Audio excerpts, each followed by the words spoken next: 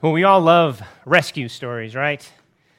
Movies, TV shows, even the news, frankly, we all love to hear about rescue stories. Of course, the rescue stories mean somebody has been saved, something good has happened, and there's something built into us as humans where we like the idea of rescue and being rescued. I don't know if you've ever had to be rescued.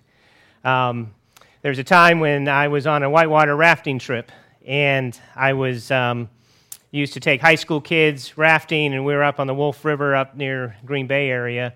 I was in a two-man raft, and before you go down these rapids, the guide you'd walk around on the stones and the rocks ahead of time, and the guide would show you the rapid and explain what you need to do to get through this rapid successfully. And he was very clear that to get through this particular rapid we were going to go through, which was the hardest one of the day, that you had to keep paddling to get through it. And if you stop paddling, your boat will turn sideways and you'll capsize. I was the youth pastor at the time, and I was with a high school student. I blame him to this day. High school kids, you can't trust them, you know. So as we get ready to approach this rapid, I'm yelling, "Paddle, paddle," right? You can imagine I'm a little bit nervous around water to begin with, okay? Well, sure enough, stops paddling. I'm sure it was his fault. We turn sideways, we capsize, and when we capsize, the raft is over my head. So I come up, and there's a raft over my head, and I just panic at that point. I realize I can't come up. And of course, the water is sweeping you down. You don't want to stand up because you don't want to get your legs caught and be pushed down into it. So I'm like desperately just waving, scrambling, and all of a sudden, a rope comes my way, and I grab the rope, and they drag me out, coughing and in a panic. I was rescued. It felt great to be rescued on one hand, but on the other hand, it also was a little embarrassing, right? And see, that's part of what it feels like sometimes when we think, I don't want to think that I need to be rescued. I don't want to think that I need a rescue or a rescuer. I want to think that I'm self-sufficient. Well, this morning we're going to begin a series looking at life on mission, and we're going to look at it from an Old Testament perspective. We're going to look at this for the next 3 weeks. Mission in the Old Testament. This morning we're going to talk specifically about Abraham. But as we get started, the gospel is what we'll really be talking about over the next 3 weeks. And the gospel in and of itself is a rescue story. In fact, the gospel, I would say, is this way. The gospel is that God himself has come to rescue and renew creation in and through the work of Jesus Christ on our behalf. That's a basic definition of the gospel. It's a rescue mission that God has gone on to rescue people.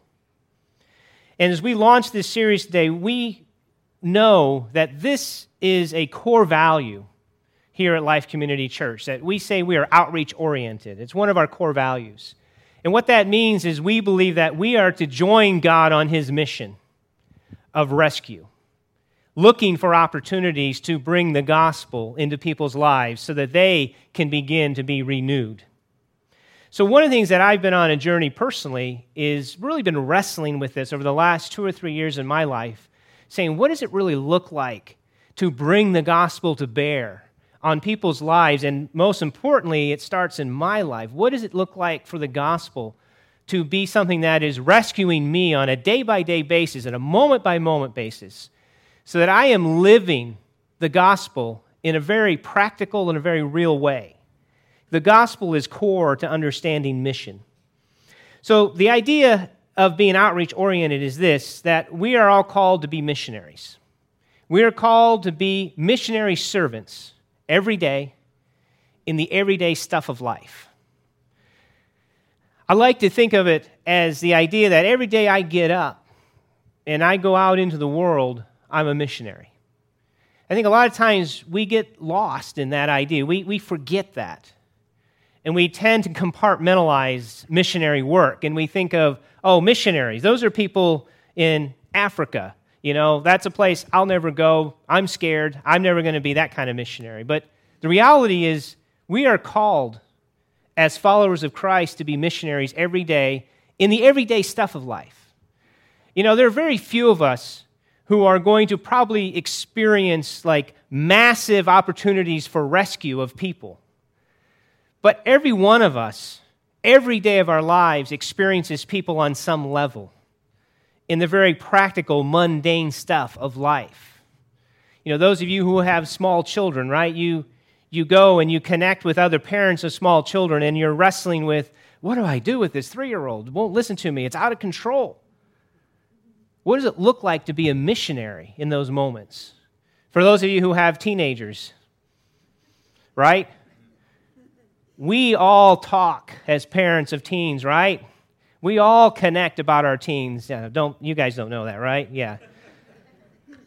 But what does it look like for me to be a missionary amongst other parents of teens?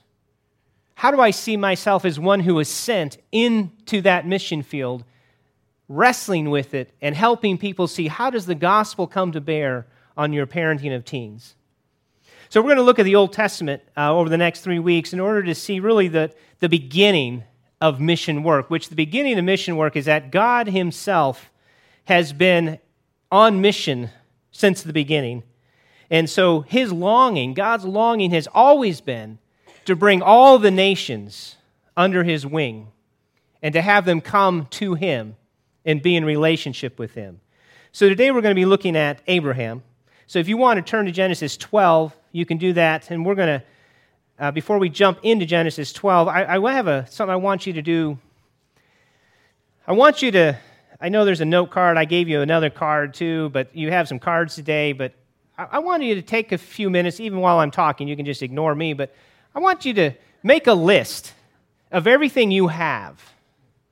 Make a list of everything you have. Your house, your cars, your tools, your kids, your job, your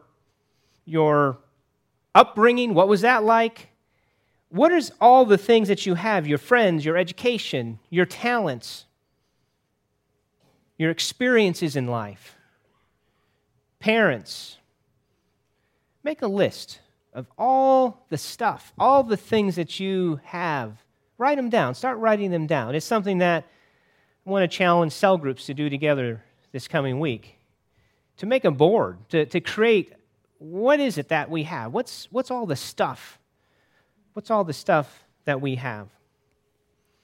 So let's go ahead and look at Genesis 12. We're going to look at the first 3 verses in this chapter, which gives us an Old Testament that's kind of the first, clearest missional call in the Old Testament that is given to Abraham. It says, "Now the Lord said to Abram, go from your country and your kindred and your father's house to the land that I will show you, and I will make of you a great nation, and I will bless you and make your name great, so that you will be a blessing. I will bless those who bless you, and him who dishonors you I will curse, and in you all the families of the earth shall be blessed." Let's think about the context of this passage here in Genesis 12. What's been going on up to this moment? We have 11 chapters in Genesis up before chapter 12. That's pretty good math on my part, I think. What's been going on in these 11 chapters? There's been a lot happening. There's been to the point where we now have a lot of people that have existed before these first 12 chapters, in the first 11 chapters. And so what we begin to see is that Adam and Eve in Genesis 1, right? And then it moves on to 70 nations by Genesis chapter 10. And then, of course, we have chapter 11, the Tower of Babel. So we see that the earth is filled at this point with multitudes of people and nations by the time the first 11 chapters of Genesis end. And this is all a result of God's blessing. In fact, the verb and the noun blessing are really what carries the first 11 chapters of Genesis. If you read back through Genesis 1 through 11, you'll see this idea of blessing, that God is blessing. God is bringing blessing on people in those first 11 chapters. And then in chapter 12, you'll notice that this word blessed is used 5 times in this little section here. And so blessing is really part of what's going on. And so it's a connecting word. But just as the blessing of God is at work, we also see that in like manner, we have, I'm sorry, I'm behind on my slides. Sorry, I got carried away. But we have the plight of mankind also in those first 11 chapters. We see 3 significant events have happened. The fall, Adam and Eve, remember, fell into sin. And what's interesting is right after the fall, God extends grace when he says in Genesis 3:15, there's a promise of an offspring that's going to come and will bruise the serpent's head. This is a missional promise that God gives for all people, for all time. Then again, after the flood, there's another word of grace in Genesis 9:27, and the promise is given to Japheth's descendants. It says they will grow and become great. And eventually we know the Messiah comes to that line as well. And then we have the failure of Babel. And right after the failure of Babel, we have the passage we've been looking at today, Genesis 12:1-3, where again, God extends grace. And in this passage, it's very missional. This really, chapter 12, is the first most obvious kind of missional passage in the Old Testament where Abraham is given a mission. So let's go ahead and look at specifically at verse 1 in Genesis 12. We're going to kind of break these down. It says, "The Lord said to Abram, 'Go from your country and your kindred and your father's house to the land that I will show you.'" So the first thing we see about mission here is go. Abraham is told to go. What do we see here? Well, we see first and foremost that God came to Abraham. Okay? Like many of God's actions, this might seem obscure. It seems maybe a little bit insignificant. If you're going to redeem the world, like you're going to come to this one man in Ur of the Chaldeans, and at this point he'd moved to Haran, but he was from Ur, and you're going to say, you're going to carry out a mission. I'm asking you to go. So think about this, how God zeroes in on one man. This one man at the time was probably a worshiper of the idols in Ur. And he calls him then to go from his homeland, to leave everything behind, and to go where he's been told. We need to understand what Ur is like. This place where Abraham is from is a place that about 3 millennia before the beginning of Israel's history, and what was going on there is there were many developed religions. Many hundreds of gods and goddesses would have been part of those religions, and they would have their own hierarchy. They would have, they had temples and complex rituals and elaborate theologies and mythologies that they had developed over time. And that's where Abraham is being called out of that place. Again, the gods that these people would be worshiping would be gods that would be talking about forces of nature and select animals and birds and heavenly bodies. And ultimately, there's a lot of magic and divination and demon worship would have been permeating these religions that Abraham was called out of. So this is the world that Abram is called out of, is this world of darkness, this world of multiple gods, and he would have been taken from that place, and he hears the word of God, and he's told to go out from there, and he's called, I would say, to be uncomfortable, to leave his home and family and just to wander, as God is going to lead him, and we know he wanders all over, and as he wanders through the land of Canaan, he builds different monuments and different things along the way to commemorate God's different movements in his life at different times. But we see him in a very uncomfortable place, having to be led very specifically by God. And so when we think about being missional, the first aspect of really being missional is being able to hear God's voice in your life, to hear God's call. What is it that God is calling you to do? What does it mean for you to be missional in your setting? This specific call of Abraham here really became the universal call of every follower of Jesus when Jesus said in the Great Commission, "Go and make disciples of all nations." Again, in order to be missional, it requires this relationship with the living God. That's where it starts. And we need to understand we are to engage in this ongoing listening and learning relationship with God, and it's really about the up. We need to remember that we need a relationship with God that is connected, where we're hearing from Him. Remember, we see Abraham is really a very unlikely person to be called out. And I think a lot of times that's how we live our lives. We think, I'm not the one. It's got to be somebody else, right? God wouldn't use me. I'm just this obscure person living in Hilliard. But we have to get better at listening to God, hearing the call, understanding that every day of our lives we have opportunities. What is it going to look like to listen? A better translation, I believe, of the Great Commission in Matthew that Jesus gives is it says, go and make disciples. I think a better translation is really to say, as you go. The idea is that I think sometimes we think, well, I'm just not going to go. But Jesus, I think, is making the point, no, you are going to go. You are going. You're living your life every day. As you go, make disciples. As you live your life day to day, listen to the call of God and make disciples as you go. I have a feeling that, I know if you're like me, it's difficult to hear the call of God because I'm a busy guy and I have my own agenda and I have my own ideas on what needs to happen. In fact, I'm even helping God with my ideas. And so it's easy for me to almost live my life unconsciously.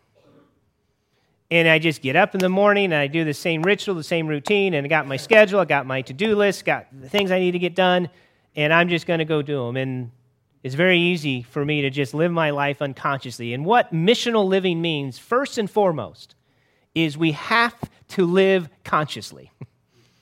We have to live up, understanding that God is trying to tell us, God is trying to speak to us throughout our days. And it might be as simple as when you go to Home Depot, right? We love Home Depot. And you're picking up that thing that you need. And someone says, hey, can I help you find whatever? And there's an opportunity for you right there in that moment to be missional. Is God speaking to you in that moment? Are you conscious that this is an opportunity to just simply love this person in some way, to show care for them? Are you conscious as you go throughout your day?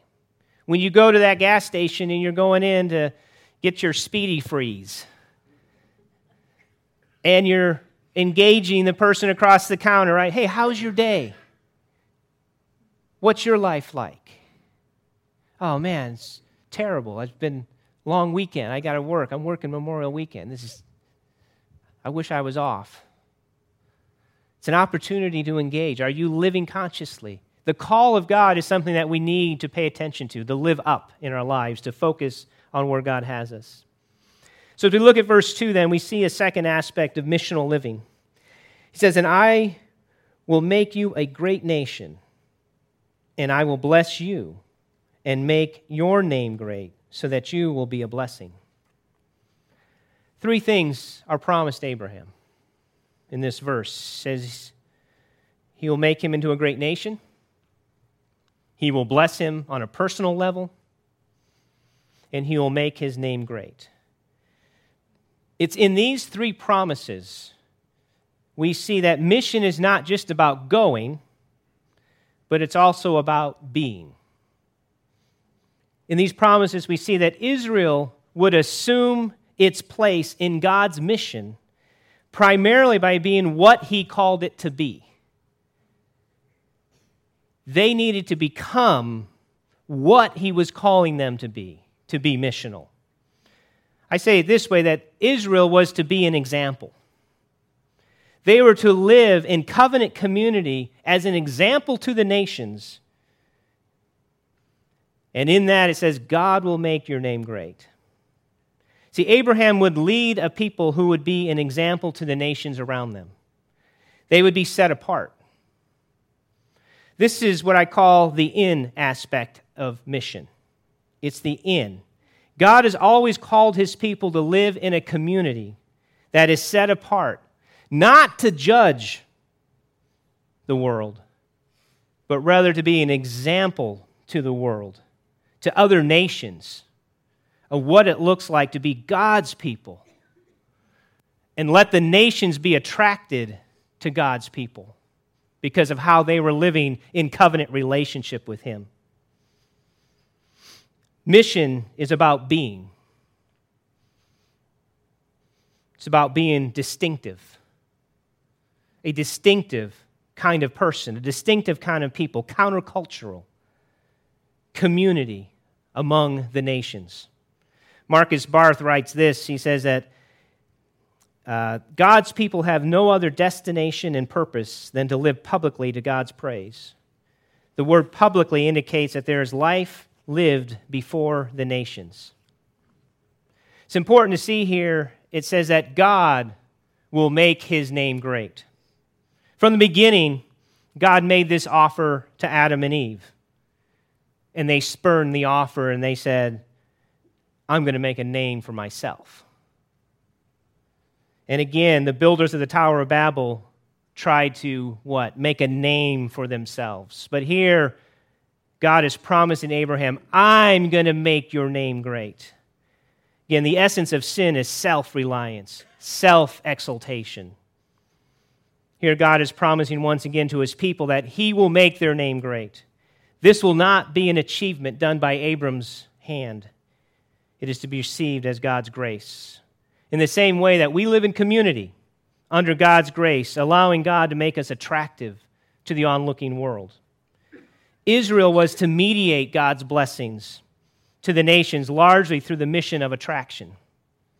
Israel's role is to attract others in the same way that honeybees are attracted to honey.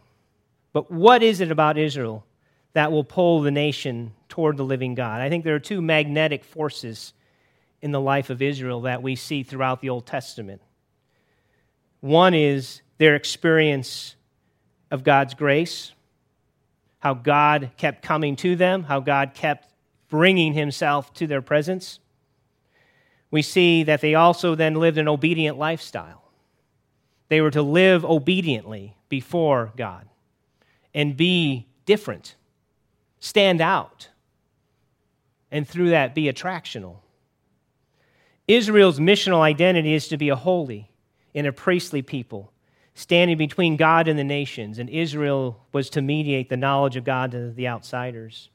Peter really picks up on this in 2 Peter chapter 2, verse 9 through 12. He says, "But you are a chosen race, a royal priesthood, a holy nation, a people for His own possession, that you may proclaim the excellencies of Him who called you out of darkness into His marvelous light. Once you were not a people, but now you are God's people. Once you had not received mercy, but now you have received mercy. Beloved, I urge you, as sojourners and exiles, to abstain from the passions of the flesh, which wage war against your soul. Keep your conduct among the Gentiles honorable, so that when they speak against you as evildoers, they may see your good deeds and glorify God on the day of visitation." Again, God's commitment was to bless the nations through a particular people. Thus, the primary agent is the people of God. God's answer to the human predicament was not just to whisk off individuals and take them to heaven. His idea was to use His people to play a role in mission. It is thus very significant that God confers on Israel as a whole people the role of being His priesthood in the midst of the nations. And today, as the people of God, today, the church, we today are an example to the nations, an example to the neighbors. When we live in community, we become attractional. People want to look in and say, what is going on there? And we are happy to say it's the gospel that has changed us. It's Jesus Christ that has made the difference.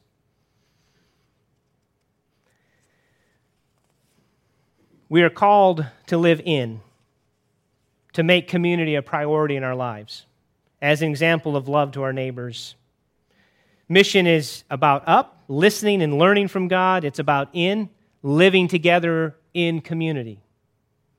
being an attractional community, of an example to the nations of what it looks like to live under God's idea of life. There are so many people in our world who lack purpose, who lack direction, who feel like life is going nowhere. They should be able to look at our community and be drawn and say, those people have purpose. Those people are going somewhere. Those people are on mission. Those people are experiencing joy and peace. Those people know how to suffer and experience joy in the midst of it. Those people understand how to deal with pain in a way that the world has no idea. The problem we often have is we spurn community thinking, I don't have time for it. It doesn't fit my schedule. You will not be missional if you do not live in community. It's that simple. It is that clear. God has always used covenant community to be an example to the nations, to attract people. This is not to be a one-on-one thing, just you and God going out on mission. In fact, when Jesus talks about fishing, he's talking about fishing with a net, which takes tons of people to pull the net in. It's not a fishing rod. We have to understand the importance of community in our lives. Are we living in it? Are we making an effort to obey Scripture and live in community together? Loving one another is the way the Bible talks about it. There are 58 one another's in the New Testament. Are we doing those?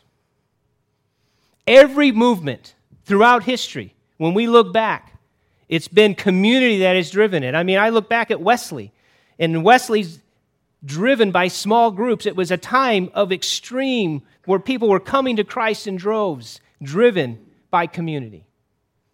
I believe that Israel is a great example of that for us, that God called this people out to live in this way under Him so that they would be an example and a model to the nations around them to be drawn. And as you read the Old Testament, you start to see that. In fact, the book of Psalms is probably the greatest missional book in the Bible.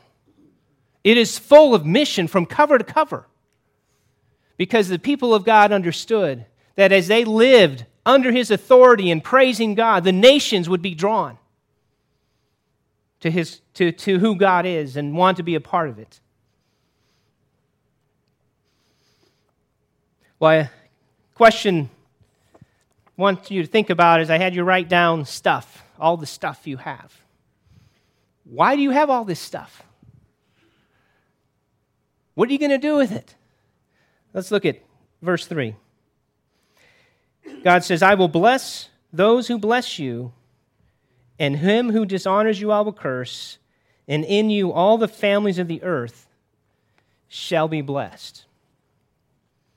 This is the third aspect of being missional, which is to be a blessing to others. God blesses you so you can bless others. This is the out of missional living, looking for opportunities to bless those around you. God gave you all that you have. And what you wrote down earlier, that's all from God. The Apostle Paul understood this aspect of Abraham's mission. When he wrote Galatians 3:7-9, he wrote, Know then that it is those of faith who are the sons of Abraham.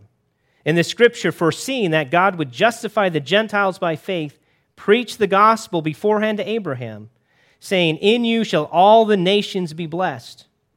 So then those who are of faith are blessed, along with Abraham, the man of faith. When you come to faith, when you believe that Jesus Christ paid the penalty for your sin, you are joining Abraham. And now you are to be a blessing to the nations. You have been blessed, so you are to bless others. The purpose of God calling out Israel is service. But when this is withheld, God's choosing of Israel, the people of God, loses its meaning. And we see that throughout the history of Israel, that battle. Primarily, Israel is to serve the marginal in its midst. The orphan, the widow, the poor, the stranger. Whenever the people of Israel renew their covenant with God, they recognize that they are renewing their obligations to the victims of society. That is our obligation. The universality and the particularity of the mission was explicitly mentioned for the first time to Abraham, the Great Commission of the Old Testament. All peoples on earth will be blessed through you. The Lord stresses this 3 different times in the life of Abraham. He is to be a light to the world.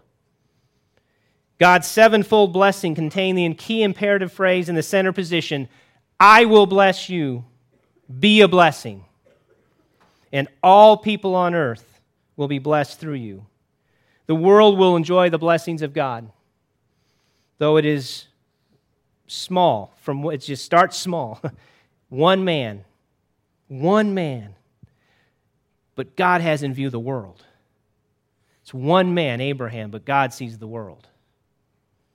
The whole purpose of God was to bless one people so that they might be the channel through which all the nations on earth might receive a blessing.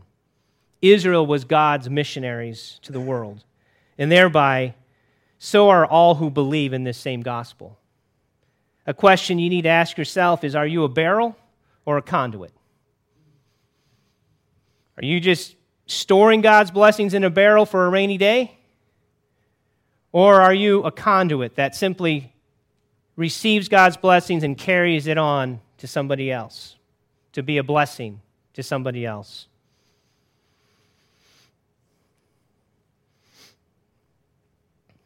We see this as the out of mission. The mission of God is to bless all the nations on earth. So the church today has not been chosen to be against the world. It's important. The church doesn't exist to be against the world. The church exists for the sake of the world. That's our mission. We are here for the sake of the world. We're not here for ourselves. We don't go to cell group for ourselves. We don't live in community for ourselves. We don't receive God's blessings for ourselves.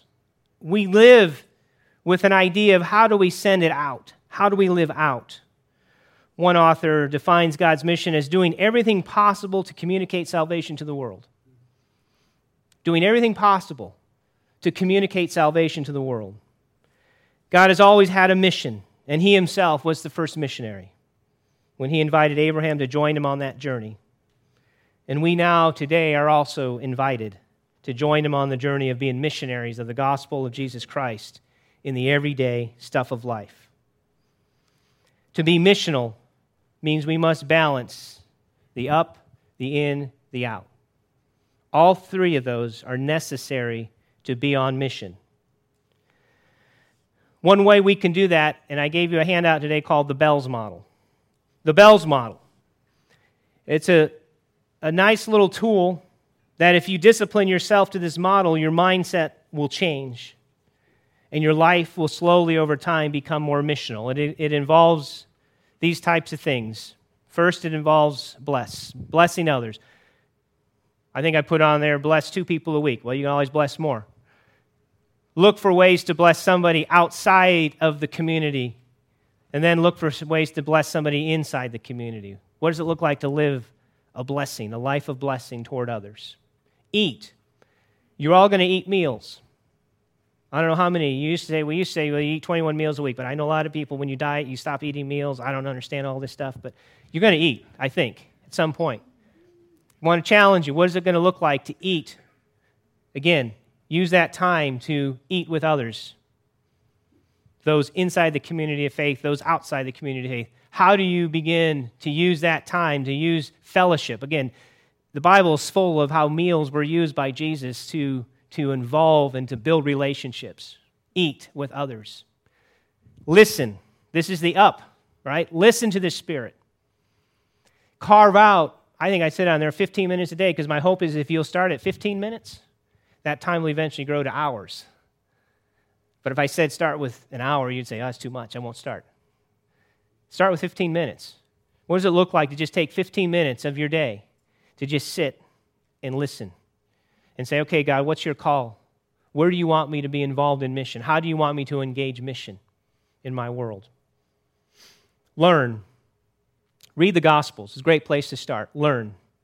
Just start reading the Gospels. Read them in big chunks. Get a big picture of who Jesus is, what the gospel is, what he did, how he lived. Learn. Spend time learning, understanding that. And then see yourself as one who is sent. Again, at the end of each day, as you're laying down, ask yourselves those questions. I got 2 of them on there. Questions about, what did I do today? How did it go? Did I see myself as one who was sent? What am I learning about myself? Again, until you discipline and start moving towards these things, it'll be difficult to see yourself as missional. So I want to challenge you with this Bell's model, to take this with you and to say, here's a way that I can practice being missional in my life, that this will balance that up, in, and out in your life. And the more you begin to do it, the more you'll begin to experience your life as more naturally becoming missional. And you'll begin to understand more and more, not only how the gospel will apply to other people's lives, but you'll begin to see how it even applies more and more to your own life day by day.